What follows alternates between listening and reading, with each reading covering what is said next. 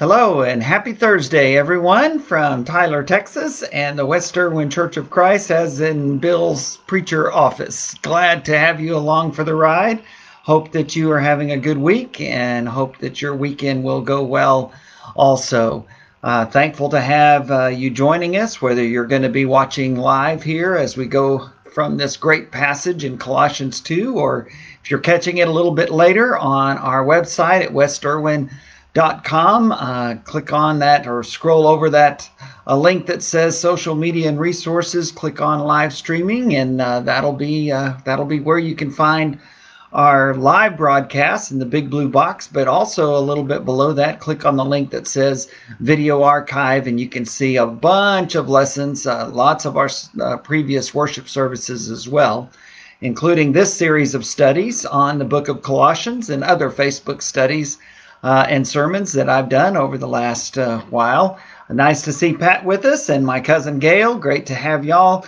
I know we'll have some others joining us along as well. I think this is a very important lesson, and it's a special lesson because I get to tell my story. And telling my story, I hope that that helps you to recall and remember your story, and also helps you to be challenged and feel a little bit more comfortable perhaps at being willing to share that story. I think that's important, and I think we see biblical examples of that, and we hear that call certainly in this passage. So great to see you, Tia. Hope you're doing well. Wonderful to see you. Love you and Brian and your family so much, and hope that all is well. And my dear friends Larry and Lynn Murphy as well. So thanks for joining in, and I hope that as we go through this lesson from Colossians 2, that it challenges you a bit to think about what it means to respond in faith to the gospel of Christ. And also, I hope, again, that it challenges you to think back on that time when you said yes to the message of Christ and to making him Lord of your life. So a little bit of review, first of all. We've entitled this lesson, So What's Your Metanarrative? That crazy, long, horrible word that means basically just the all-encompassing story of your life, or maybe the all-encompassing story of life. I believe there is one of those. I think there is ultimate truth, and I think we talked more about that in this past Tuesday's lesson. So if you missed that, I hope that you'll go back and listen in on that one. But I want us to recall that the story, the meta-narrative, the ultimate story, is centered on Jesus Christ, and it's revealed to us through his word. And so that's where we go to figure out what it is and figure out what our place in it is. And I want us specifically today to be looking at this passage in Colossians 2. Because I want us to talk a little bit today about the response of faith. This isn't a lesson just about that, but we're going to be talking about that as we look at these verses, especially in Colossians 2, verses 11 through 15. Here's what I believe that involves. It involves believing in the message that you hear about Jesus Christ and how he came and lived and died on the cross for our sins, and then was raised from the dead and ascended into heaven and will one day come back. That is the gospel, the good news that Jesus died for our sins, that he was buried, and that he was raised from the dead on the third day, and he lives forever. And once you believe, then I think the next step, according to Scripture, which such as Acts 2:38 and Luke 13:3 and so many other places, calls us to repent. That word just means to change. It means to change your life to fit into what God wants it to be rather than just what you want it to be. And then to confess that faith. Others need to know. And we read about confession in Romans chapter 10. We see it being done in Acts chapter 8. And we read about it in other places as well. To confess with our mouths Jesus as Lord, once we have believed that in our hearts. That's what Romans 10 says. And then once we've believed and we've repented and we have confessed that faith, then we are baptized. I believe that Scripture calls us to be baptized as part of the response of faith. And there are plenty of scriptures that talk about that, starting with Matthew 28, verses 18 through 20, the Great Commission to make disciples, baptizing them in the name of the Father and the Son and the Holy Spirit. continuing to teach them. That's taking that word further once they have become a Christian. That first sermon in Acts chapter 2 ends with this charge: repent and be baptized, every one of you, in the name of Jesus Christ for the forgiveness of your sins. You'll receive the gift of the Holy Spirit. Acts chapter 9, Saul of Tarsus is baptized. Acts 10, Cornelius and his whole family is baptized. Acts chapter 16, Lydia and her family are baptized. The Philippian jailer and his family are baptized. Acts 22, verse 16, as Paul recounts his story, he says, Ananias tells him, "What are you waiting for? Get up and be baptized and wash your sins away." Even though Saul of Tarsus had seen the Lord firsthand, heard his voice, even though he had been praying and fasting for 3 days in the city of Damascus, still Ananias comes to him with that call to get up and be baptized and wash your sins away, calling on the name of the Lord. Saul had not washed his sins away yet, and so he had not accepted the Lord through the response of faith. And that's just the teaching of Scripture. And thankfully, Saul did that. And then later on, continued to preach the gospel, became a missionary from his sponsoring congregation, Antioch of Syria, along with his partner Barnabas on that first mission journey. His name, he began being called by Paul rather than Saul, and then went on further mission journeys with Silas and Timothy, and had other companions, including Luke as well, the writer of the book of Acts. All of that to say, that's the gospel, and that's the response of faith according to the teaching of Scripture. Many other scriptures in the New Testament write about that. Romans chapter 6, 1 Peter chapter 3, 2 Corinthians 5, just lots and lots of passages. And I hope that if you are confused about that you'll reach out to me. I'd love to share more with you. But I want us to look at Colossians 2, because some people will say, well, you don't have to be baptized to be saved. You just need to receive Jesus into your heart and pray the sinner's prayer, and that's all it takes. If you want to be baptized later, and you should, then you can. But that's not a part of the response of faith. I disagree with that. Very respectfully, very lovingly, but very firmly, I believe that's not the teaching of Scripture. I think that's some of our tradition, and for those who believe that and that's how they've responded, I am fully willing to leave them in the hands of the Lord and to welcome all of the things that we have in common. And I pray that the Lord will be merciful to us all. I just don't think that that's what Scripture teaches.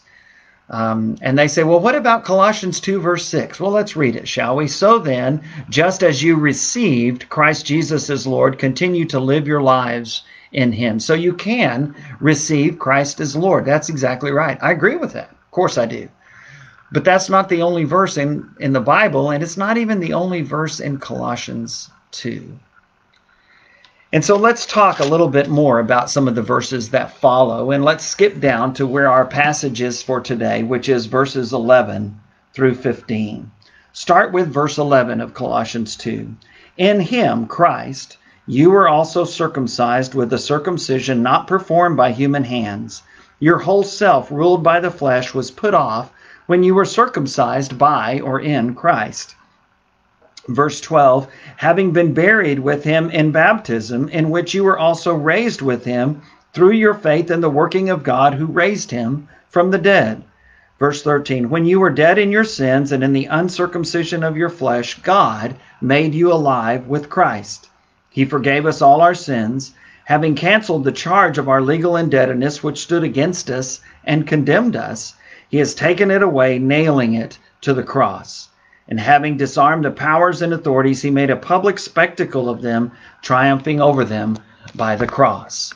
So what does it mean to receive Jesus as Lord? Well, according to Paul himself, as we continue reading in Colossians 2, verses 11 and 12, it means being buried with him through baptism and being raised to live a new and different life.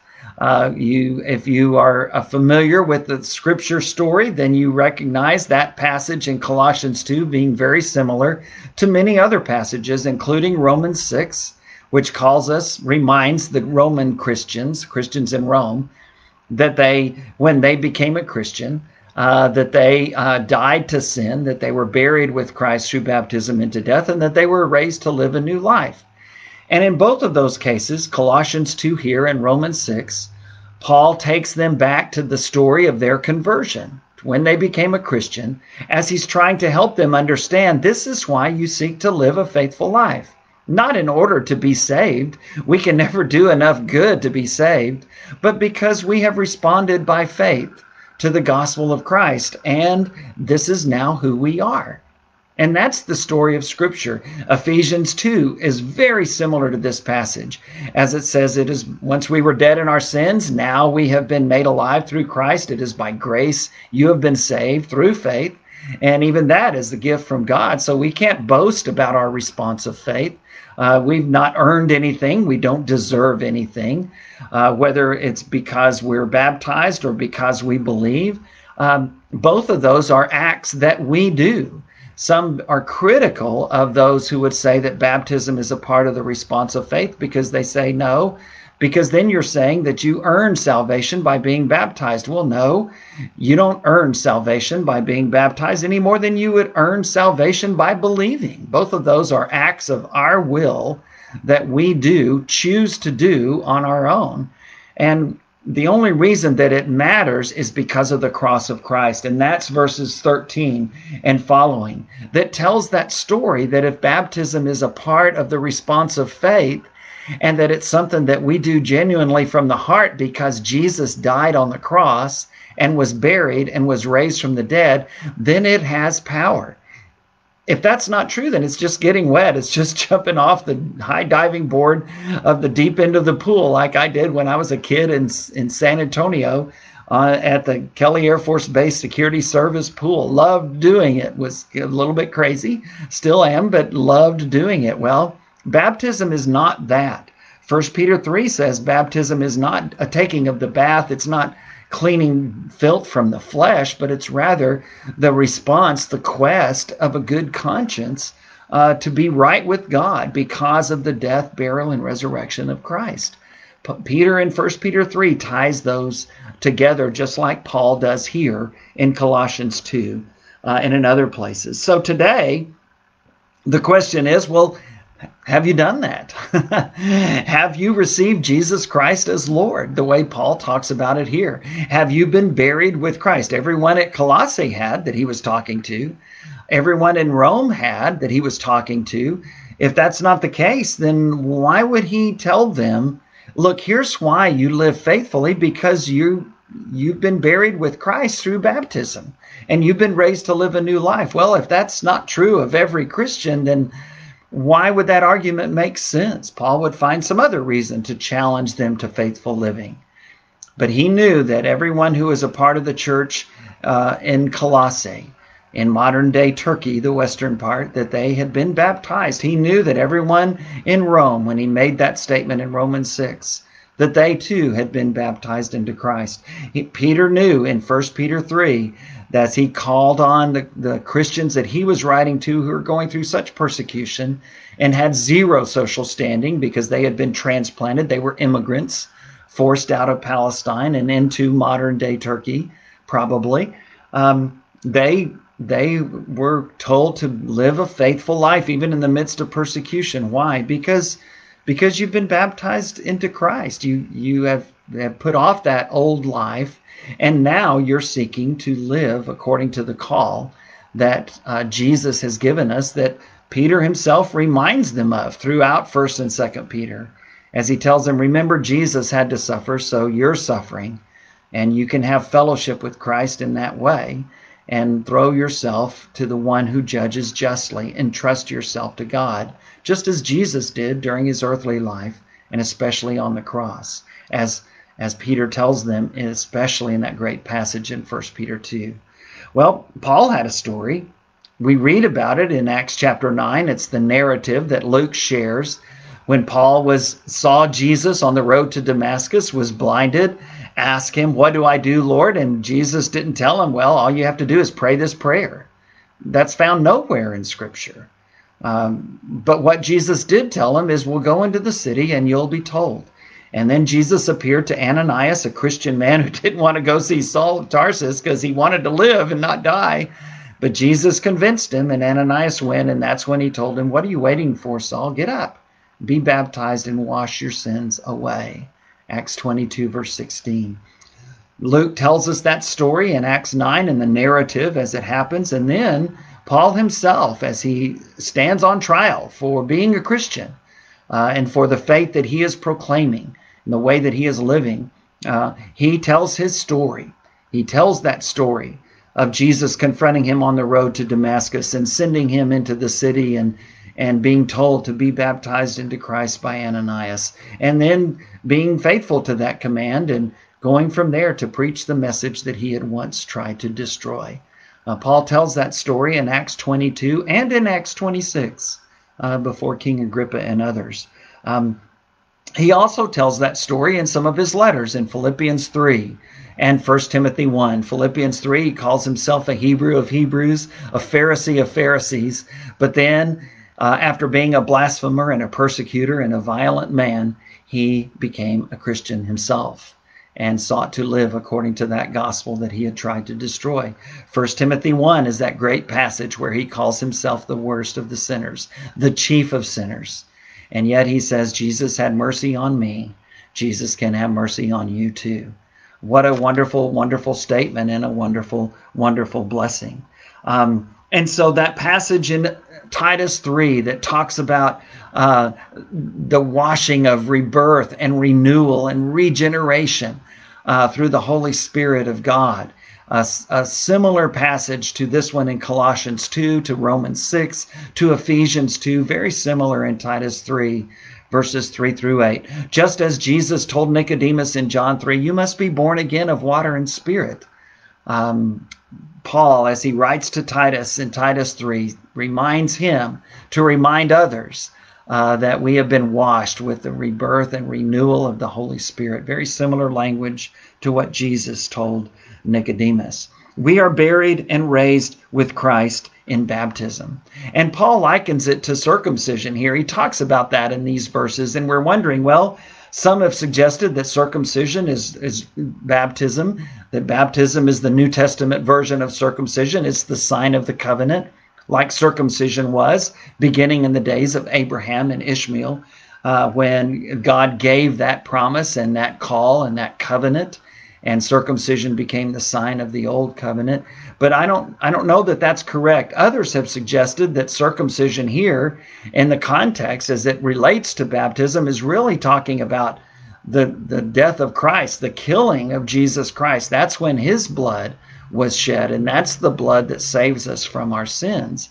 And then what baptism does is it connects us with that sacrifice. That's what that passage alludes to throughout those verses we read. When you were dead in your sins, verse 13, and in the uncircumcision of your flesh, God made you alive with Christ. He forgave us all our sins, took them all away, nailing them to his cross. All of that building on those verses that preceded. Verses 11 and 12. In him you were also circumcised with a circumcision not performed by human hands. Your whole self, ruled by the flesh, was put off when you were circumcised by Christ, or in Christ, having been buried with him in baptism, in which you were also raised with him through your faith in the working of God who raised him from the dead. When you were dead in your sins and in the uncircumcision of your flesh, God made you alive with Christ, and he forgave us all our sins. I'm not sure either way, however you understand that, there is that great connection between our response of faith, believing in Jesus, repenting of our sins, confessing that faith so that others will know that we are genuine in our hearts, and then being baptized in the name of Jesus Christ for the forgiveness of our sins. That connects us with the death, burial, and resurrection of Jesus Christ. And you can't be saved without that death, burial, and resurrection. I think that these passages are what give baptism its great significance and call us to be obedient to that call, to be baptized into Jesus Christ, because it connects us with the cross. Just as Jesus died on the cross, we die to sin. Paul says in Romans 6, just as Jesus was buried in the tomb, we're buried through baptism into death, as he puts it in Romans 6, and also right here that we just read in Colossians 2. And just as Jesus was raised from the grave and that tomb is empty, nobody leaves us underwater. We are raised, but we're raised different. We're raised to live a new life. And that new life is possible simply because of the death, burial, and resurrection of Christ. So I hope you have a story. I hope you can tell yours as easily as Paul can tell his. I hope you can tell yours as easily as I've learned to tell mine. My story begins probably when I was in 5th grade, if you can imagine that, as a boy at Royal Gate Elementary School in San Antonio, Texas. In the 5th grade, I began to turn my life towards Jesus. I sent off to Billy Graham Ministries. I read The Cross and the Switchblade. I started being very active at the Protestant Chapel on base, where my family went at the time.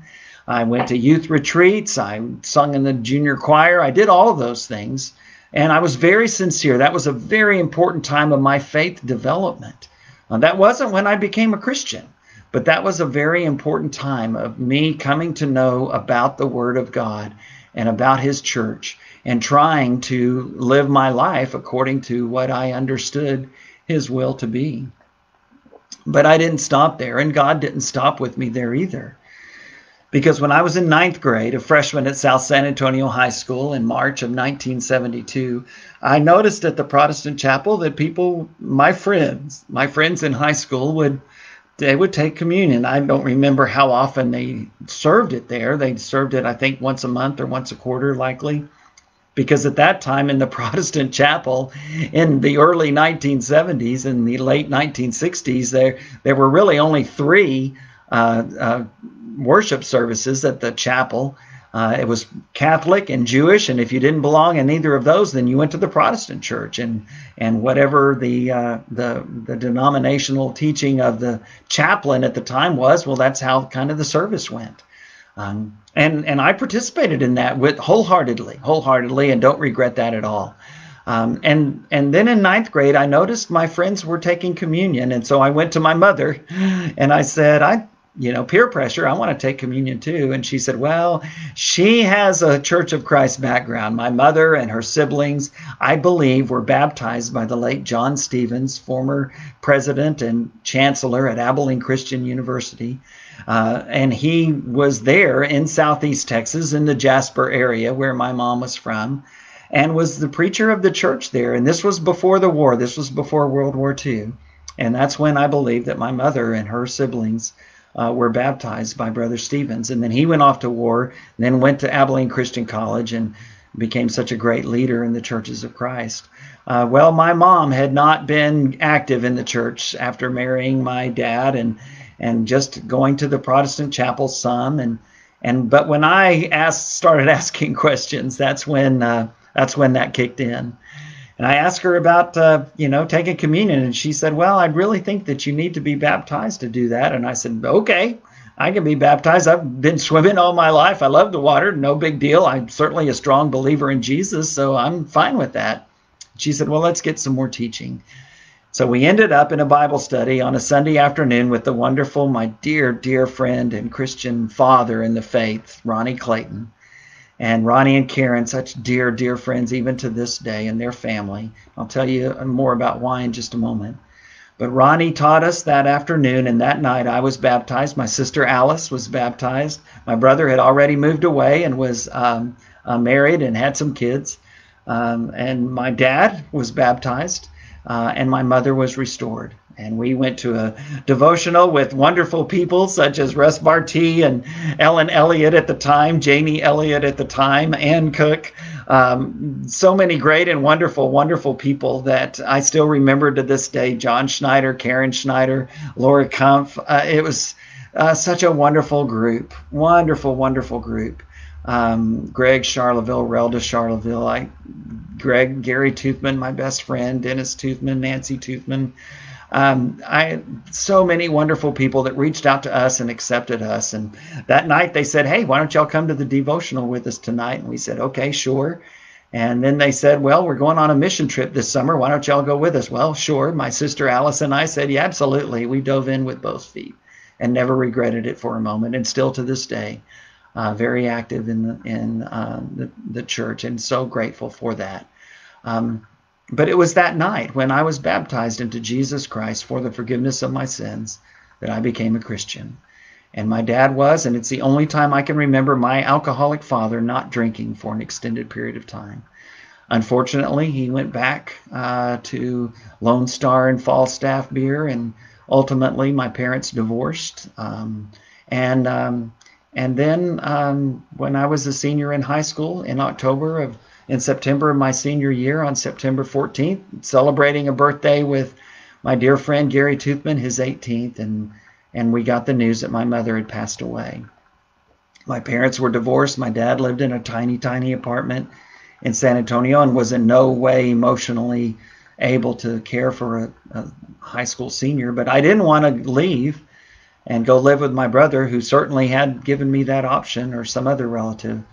And so wonderful people within the church at Lackland Terrace Church of Christ, this great, great church in San Antonio, opened their homes to me and helped me through that time and let me live with them to continue at South San Antonio High School and live out my senior year there before going to Oklahoma Christian College, studying to be a preacher. Wonderful people. My best friend, Gary Toothman, and his family, I stayed with him for a while. Our preacher and his family, Ronnie and Karen Clayton. And then a dear friend, a single man at the time, Gary Burford, who had taken me to the store to buy me clothes to wear to the funeral when my mother died. That was a great, great thing. The very next month, I started dating this cute twirler at South San High School that I'd known since 7th grade, Joyce Long, and the rest of that is history too. She started attending with us and was baptized after studying with Ronnie and me, and he baptized her. And I remember Ronnie telling me, Bill, you better hang on to this one. And so here we are, married almost 44 years. It'll be 44 years this May. And he was exactly right. I had better do that. And I'm thankful that she was willing, and that we both have held on to each other through all the craziness of these last decades. That's my story. That it comes so easily, and yours will too. Why? Because you lived it. You lived it. And you can associate it with scriptures. You can associate it with my story, with Paul's story, with others. You can tell about the significant people that led you along your way, that have helped you since then. But you could tell your story. And I hope that today, hearing mine, I hope that that helps you remember yours. Maybe you were baptized in a baptistry at a Church of Christ just like I was. Maybe you were baptized in a pool at camp, or in a river, or in a lake, at someone's home. It doesn't matter where you were baptized. What matters is what was in your heart, and that you died to sin, that you were buried with Christ, immersed into Jesus Christ, and that you were raised to live a new life. That's what the scriptures teach. And that's what I think we're supposed to do even still today. And we can. It's so easy if your heart is right. If you're willing to do whatever it takes to take that blood of Jesus and to let it wash away your sins. I'm fully convinced that if Ananias had gone to Saul of Tarsus in Damascus that day and had told him, you need to go back to Jerusalem and get on a donkey and ride around the city 10 times, and you'll be saved, Saul would have done that. He would have done that. But that's not what Ananias told him. Ananias told him to get up and be baptized and wash your sins away. And Luke records that happened in Acts chapter 9.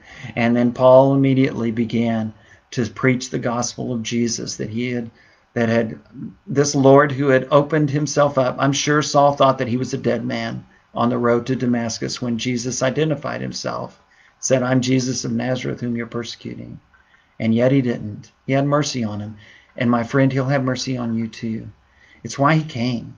It's why he lived. It's why he died, so that we could be saved. But more than that, baptism is so much more than just that part of our response of faith that draws us into the blood of Christ and allows that blood to wash away our sins.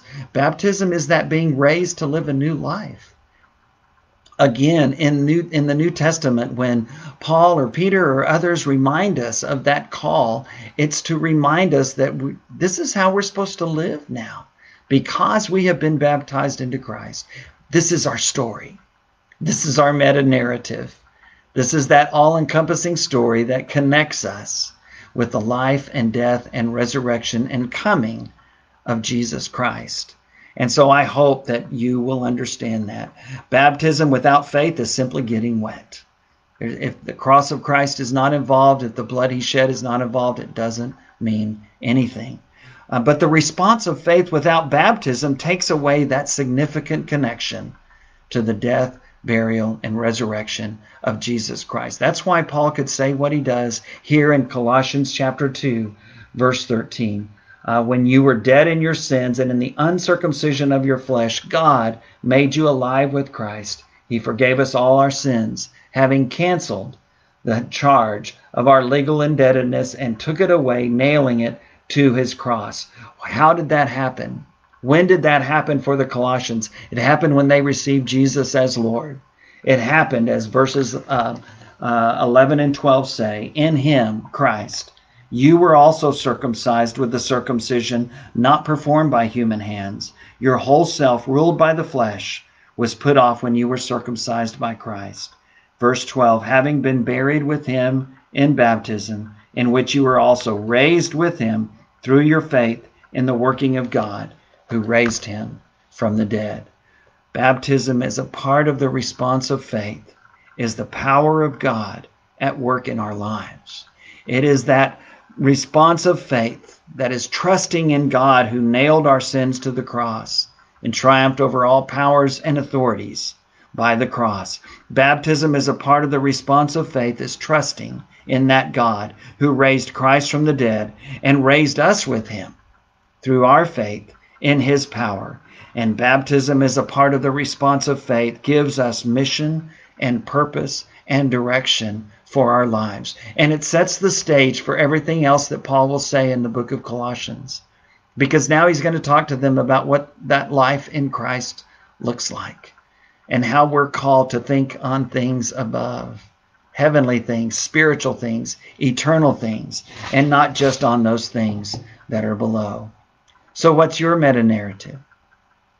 What's your story? What's the story of when you came to know Jesus Christ as Lord? When you received him? When you recognized that the death, burial, and resurrection means something to you, and you want it to mean that your sins are washed away as well? I'd love to hear about that. You can write me about that. But more than that, I hope that you share that story. I hope that you share that with your spouse. I hope that you share that with your children, with your grandchildren. I hope that you share that with your Bible class sometime, that you have the opportunity to tell your story. Whatever the appropriate time and place is, there may be someone that God has moved into your life who doesn't know Jesus, who doesn't know what this means, what this gospel means, who doesn't understand what that response of faith is. You can help them. You can help them the same way Paul helped so many. You can help them by telling your story. I pray that God will give you the opportunity and the guiding hand and the courage, but the great, great blessing of being willing to share your story. God bless.